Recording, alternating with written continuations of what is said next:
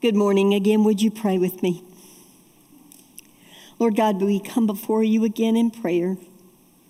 You're about to open up your living word to us. We come from busyness and distractions of life. Calm our spirits now. Open our hearts and make them fertile, like fertile soil for your word to settle upon us, so that we would be transformed by it. Come, Holy Spirit, be in this place in a powerful way and in each one of us. And may your word not come back empty to you. In Christ's name we pray. Amen. This morning we continue our series in the book of Jonah. Although Jonah is one of 17 prophets in the Old Testament speaking from God, Jonah is the only one that God sends to a Gentile nation, and a barbaric one at that. These people from Nineveh and their treatment of neighboring countries, including the Israelites, was horrific. They were known to skin people alive, cut off arms and legs. They had terrible evil as a part of what they did in war and conquering. The first week in chapter 1, we learn that God calls Jonah to go to these very people of Nineveh to preach against their evil ways. But Jonah took off in the opposite direction. He bought a ticket and boarded a ship to Tarshish. In chapter 2, we learned that Jonah was thrown from that very ship and found himself in the belly of a large fish, where he remained for 3 days and 3 nights. During that time, amazingly, miraculously, he lived to pray a thanksgiving to God for his salvation. At the same time, however, Jonah was still refusing to go to Nineveh. God had the fish spit him out on dry land. And so today we pick up with Jonah's story with chapter 3, which begins very similarly as chapter 1, in that God speaks to Jonah once again. If you have your Bibles, would you turn to Jonah and join me as we walk through these scriptures of chapter 3. If you don't have your Bible with you, there are pew Bibles just in front of you. We have 2 versions in the sanctuary. The first is an NIV version, and you will find Jonah on page 654. 654. And if you pick up an NRSV, the New Revised Standard Version, you'll find Jonah on page 810, the beginning of his word. So I'm going to begin with verse 1, chapter 3. Then the word of the Lord came to Jonah a second time. Go to the great city of Nineveh and proclaim to it the message I give you. Jonah obeyed the word of the Lord and went to Nineveh. Now Nineveh was a very large city. It took 3 days to go through it. I want to pause here. In verses 1 through 3, we learn that God called out to Jonah a second time, telling him to go to Nineveh to proclaim a message, but God stops short of actually telling Jonah a lot of details about what that actual message will be. He's only asking at this point, Jonah, go, and I will give you the message to speak. In other words, God will let him know exactly what he wants him to say once he gets there, which leads to our first teaching point this morning. Obedience does not require all the information. Obedience does not require all the information.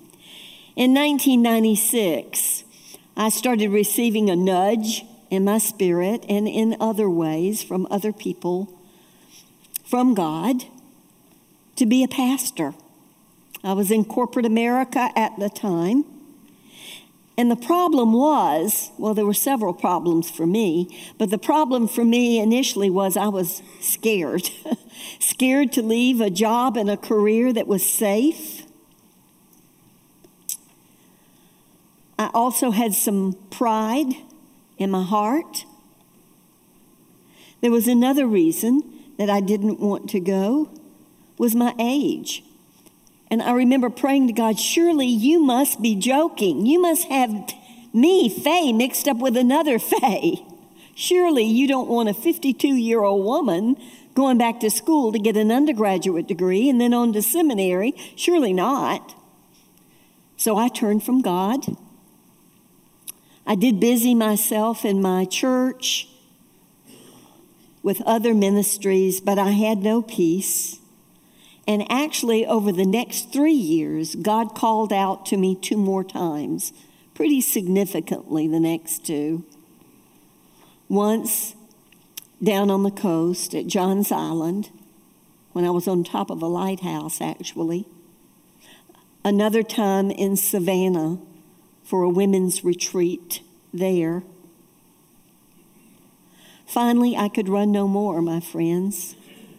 And I said, yes, Lord, I will go where you send me.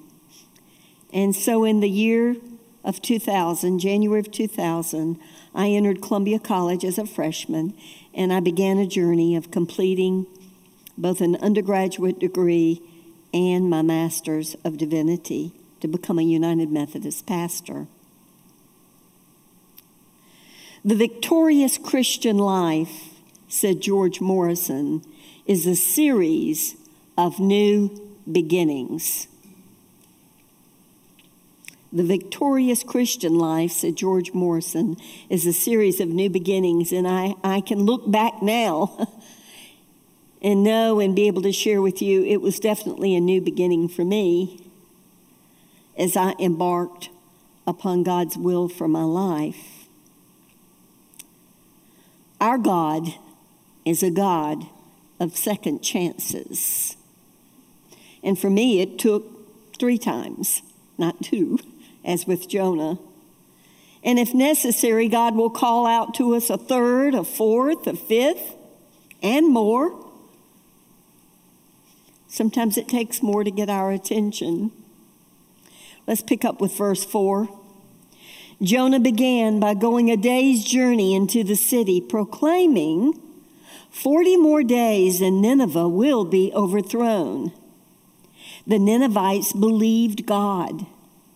A fast was proclaimed, and all of them, from the greatest to the least, put on sackcloth.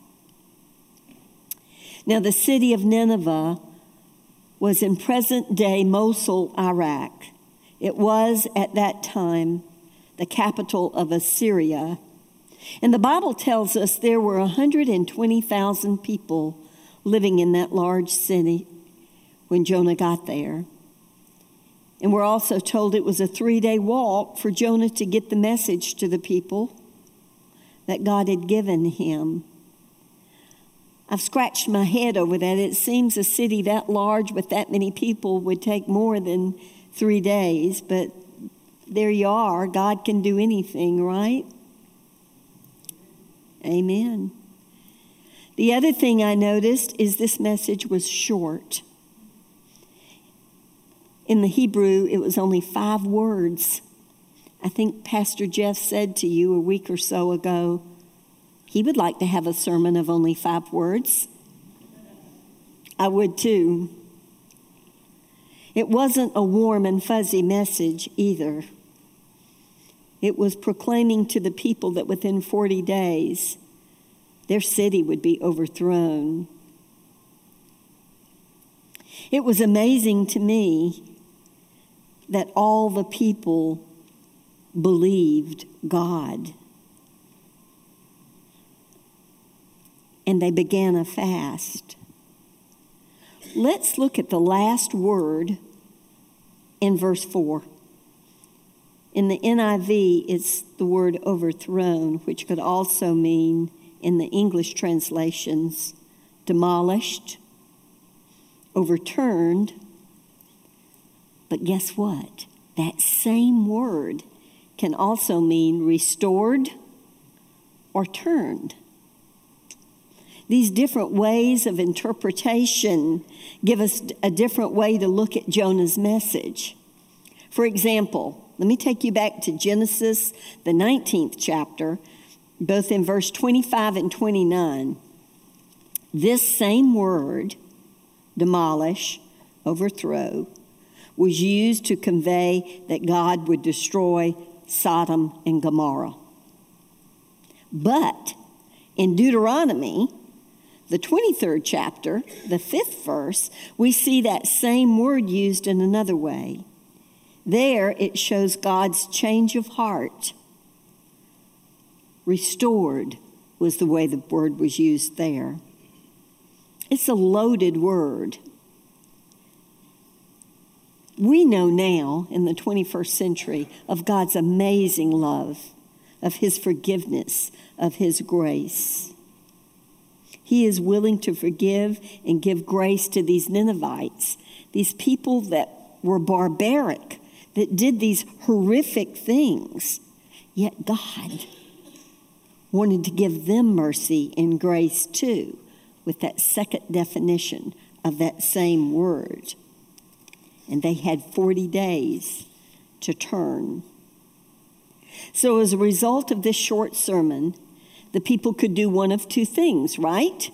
They could continue in their evil ways and be demolished, be overthrown in 40 days, or they could turn from their evil ways, repent, and God just might change his mind. Notice in verse 5, the Ninevites believed God, not just a few, but every single one of them, all 120,000. The scripture says they fasted, which meant they would go without food or water as an inward sign of their sorrow and their mourning. They also gave an outward sign in that they put on sackcloth to wear so that others could see how sorrowful they were for the evil ways that they had lived with. This was evidence of their turning to God and not away. There's a message for us here too in this passage. When we go where God asks us and say what he asks us, God will do the rest. And that's what happened with Jonah, isn't it? He went. He said the 5 words that God asked him to say, and then God did the rest. But how often are you and I hesitant to go and say what God might want us to say to somebody, to either share God's love, share the gospel of Jesus Christ, share God's love? And the reasons are many. We might fear to do that, just plain scared to do it. We might feel inadequate to speak. But the truth is, it only requires a willing and surrendered life to God. It doesn't require a Bible degree. It doesn't require a seminary degree. Just a willing heart. And look what God has done through the ages anyway. He has used ordinary people to do extraordinary things. Take his 12 ordinary disciples and what he accomplished through them. The Ninevites' hearts were fertile to hear the message, and the message was from God. Jonah was just a mouthpiece. God did the rest. What started as a grassroots movement, one person telling another person, who told another person, who told another person, went all the way up, my friends, to the king. Word got to the king of Nineveh. Let's pick up with verse 6. When Jonah's warning reached the king of Nineveh, he rose from his throne, took off his royal robes, covered himself with sackcloth, and sat down in the dust. This is the proclamation he issued in Nineveh. By the decree of the king and his nobles, do not let people or animals, herds or flocks, taste anything. Do not let them eat or drink, but let people and animals be covered with sackcloth. Let everyone call urgently on God. Let them give up their evil ways and their violence. Who knows? God may yet relent with compassion, turn from his fierce anger so that we will not perish.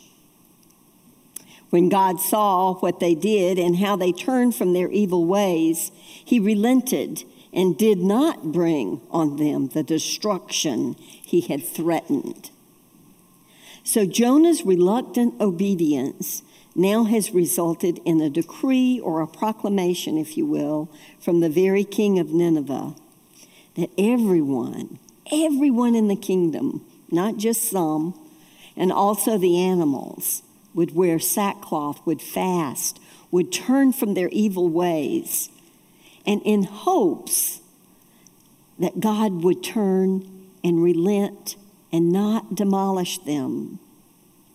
I love this passage because it has a deep message for us here today. When we repent, I think we're inclined to hold back a part of ourselves, areas of our lives that we're not really ready to surrender over to God. That's a partial repentance. We don't allow God to touch every part of our being, to transform us completely. But this was not the case from the king. He doesn't leave a stone unturned. From the least to the greatest, including all the animals, there's no room for continued evil in Nineveh. If we're truly going to be a people who will extend God's grace and mercy and forgiveness to all, then we need to remember when we're doing God's will, expect the unexpected. When we're doing God's will, expect the unexpected. In Tokyo, Japan, in 1900, Colonel Henry Bullard and a group of 50 Salvation Army officers traveled to campaign against a system of licensed prostitution. This human trafficking and sex slavery trapped women and it denied them their freedom. Though this practice was already illegal in Japan, the brothels were skirting the system, if you will. And what they did is they offered the girls and their families a loan to gain their freedom. And they said, you can work this off, work the loan off, and we will free you. But in actuality, that never really happened. So the group of 50 Salvation Army officers decided to march around the largest brothel in Tokyo. As they went, they were singing and beating a drum and carrying a flag, and they were beat up. Their drum was destroyed, and their flag was torn to pieces. They marched again. The same thing happened, but something different happened this time too. The press and the news media was there. They took pictures and they wrote articles. And this information made it all the way to the top, to the emperor. And when the emperor got the news, it caused him to release an imperial edict or proclamation. And here's what it said. He declared that any woman who wanted to leave the brothels and to go to the police station could go free. Within 1 year's time, 12,000 women walked out to freedom. The will of God will never lead you where the grace of God will not protect you. These officers from the Salvation Army were in God's will, and they were doing what he asked them to do. I'm confident that just like Jonah, these officers had no idea to expect God to move in such a mighty and miraculous way. But God did, and God still does. We're called to be a people who can expect that our act of obedience to reach across, whether it's a racial divide, a theological disagreement, or offer forgiveness when we think it's not really deserved or we're not obliged to.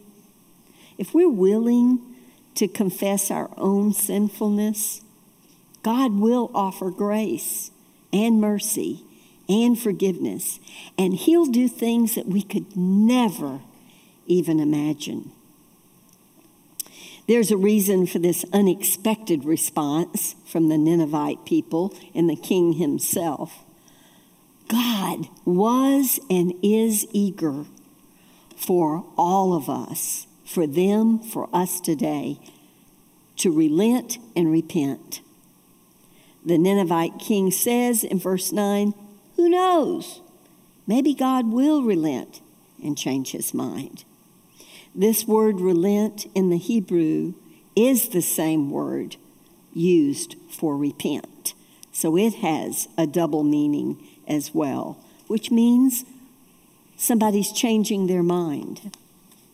The king of Nineveh believed that if the people changed their mind, then maybe, just maybe, God would change his mind. And that's what happened. Verse 10 says that God saw how they turned from their evil ways, and God relented, there's that word, and did not bring on them the destruction that he had threatened. Years later, 2 Peter has a scripture that I absolutely love because it speaks to how our God is. Let me read it for us. 2 Peter 3, verse 9. The Lord is not slow in keeping his promise, as some understand slowness. Instead, he is patient with you, not wanting anyone to perish, but everyone to come to repentance. Repentance and faith in Christ are the basic conditions of salvation. And that's what people need to hear. And what an amazing revival from the Ninevites. 120,000 people turned from their evil ways, including the king. Some of you might say to me today, Pastor Faye, who am I to go and speak to anyone about God, about Jesus' love, about Jesus' saving grace, about how Jesus has been with me in my life? I just don't know how to do it. It's easy enough if you're willing and let God do the rest. I often say that when God gives me a nudge about something that he wants me to say or do, I call it a God wink. Some of you have heard me use that term. Well, yesterday, I got a God wink and permission from somebody to share an experience with you this morning. I went to get my hair done, and I've been going to this lady, Mia, for quite a while, and I was sharing with Mia just a bit about the message that I was going to deliver this morning and talking about God doing amazing things that are just not expected. She said, Pastor Faye, I have an experience to share with you that happened a few years ago. I said, share it with me. Here goes. God placed on Mia's heart a few years back to go and see an acquaintance of hers. It wasn't a really good friend, but it was someone she knew, and she hadn't seen her in a while, and God was just giving her that nudge. Have you ever gotten a nudge? I have.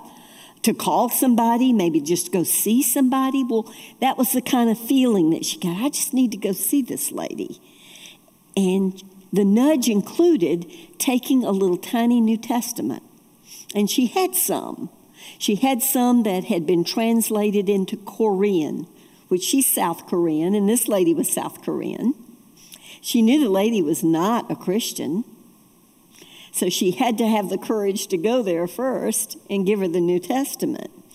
So she went, and when she got to the lady's house, and the lady invited her in, she just said and asked an open-ended, what I call an open-ended question. How are you? And the tears began to fall. And the lady began to share all the things that had been going wrong in her life, in her family, including her husband who had lost his job, and they were in financial straits, and she just felt like there was nowhere to turn.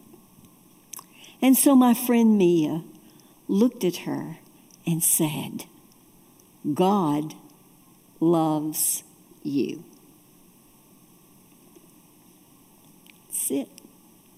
God loves you. And then she held out the New Testament that was in Korean, and the lady took it. See, her heart had been softened enough that she would take God's word. So Mia left.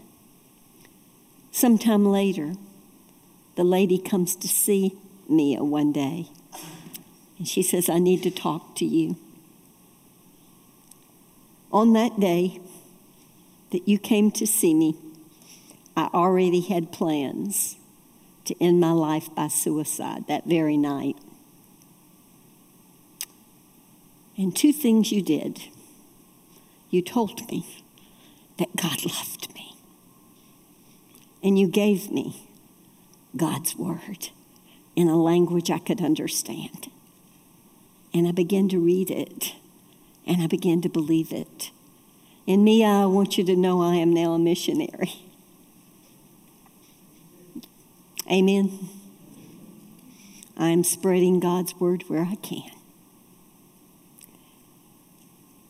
Mia told me yesterday, I love what you're saying, Faye, because God can do some amazing things if we're willing to go. And I was scared, but I went, and look, he did something I would never expect he would do. And I in my own life have experienced the same thing, my friends. There's no way I would have known in January of 2000 that God would allow me to be here at this beautiful church, in this beautiful ministry of congregational care for 10 years. It's been 10 years that he's allowed me to be here. I get emotional thinking about it. There are over 100 volunteers that make congregational care possible here. And all these people are going out, saying yes to the Lord, touching, reaching, calling, coming alongside. It's beautiful. It's surrender. It's being willing to do it. And this is how Jesus wants to work through you and me. He has a plan for each and every one of you to share God's love in a very, very broken world. And if we do it, we may not see the results Mia saw with her friend that became a missionary, but that's okay. We are doing what God asked us to do, and then he will do the rest. There are many who are lost, and Jesus himself said, the harvest is plenty, the laborers are few. Will you go where he wants to send you? I want to quote Jesus now in Luke 11, verse 32. Jesus said, on Judgment Day, the Ninevites will stand up and give evidence that will condemn this generation. Jesus is talking about the generation he's speaking to, the Jewish people that did not want to spread the word beyond themselves. Because when Jonah preached to them, they changed their lives because God got involved. If Jesus said this, which he did, I believe it, and that's enough for me. Is that enough for you? Jesus is calling us as followers to go beyond these walls of Mount Horeb, and share God's message of forgiveness, grace, and redemption, to share our own story about how God has been with us in a very difficult time, how we've had God winks, God nudges. I love the way Jesus says it in Mark 16, verse 15. Jesus says, "Go into the world, go everywhere, and announce the message of God's good news to one and all." He doesn't say just go to the people that you know and you're comfortable talking to and talk about the gospel. He says, go everywhere and do it and say it to one and to all. You know, a prophet stands in the gap between God and the people. Where do you find yourself in this story this morning, I would ask? Jonah was a reluctant prophet, a prophet that did obey God and went to the Ninevites, although he didn't really believe that they should receive repentance. Are you more like Jonah? Or would you like to be more like Jesus, with a compassionate love, who went to a cross to save not just some people, but all people for all time that would believe in him? This message today is a strong message. It's a message of repentance, a message and a charge to each of us to go and to tell everyone, everywhere, of God's forgiveness, of God's love, of God's mercy, even when we don't deserve it. The Ninevites didn't deserve it, but God gave it to them, and he gives it to you and to me if we'll receive it as a gift. I'm going to ask Melody to come forward now and sing and lead us in singing "Just As I Am," and the altar's going to be open. Maybe you want to come and just thank God right here at the altar for everything he's done for you. Nothing wrong with that. Or maybe there's something on your heart for someone you know, or something you need to let go of. Or maybe you're just going to sit in your pew and pray there.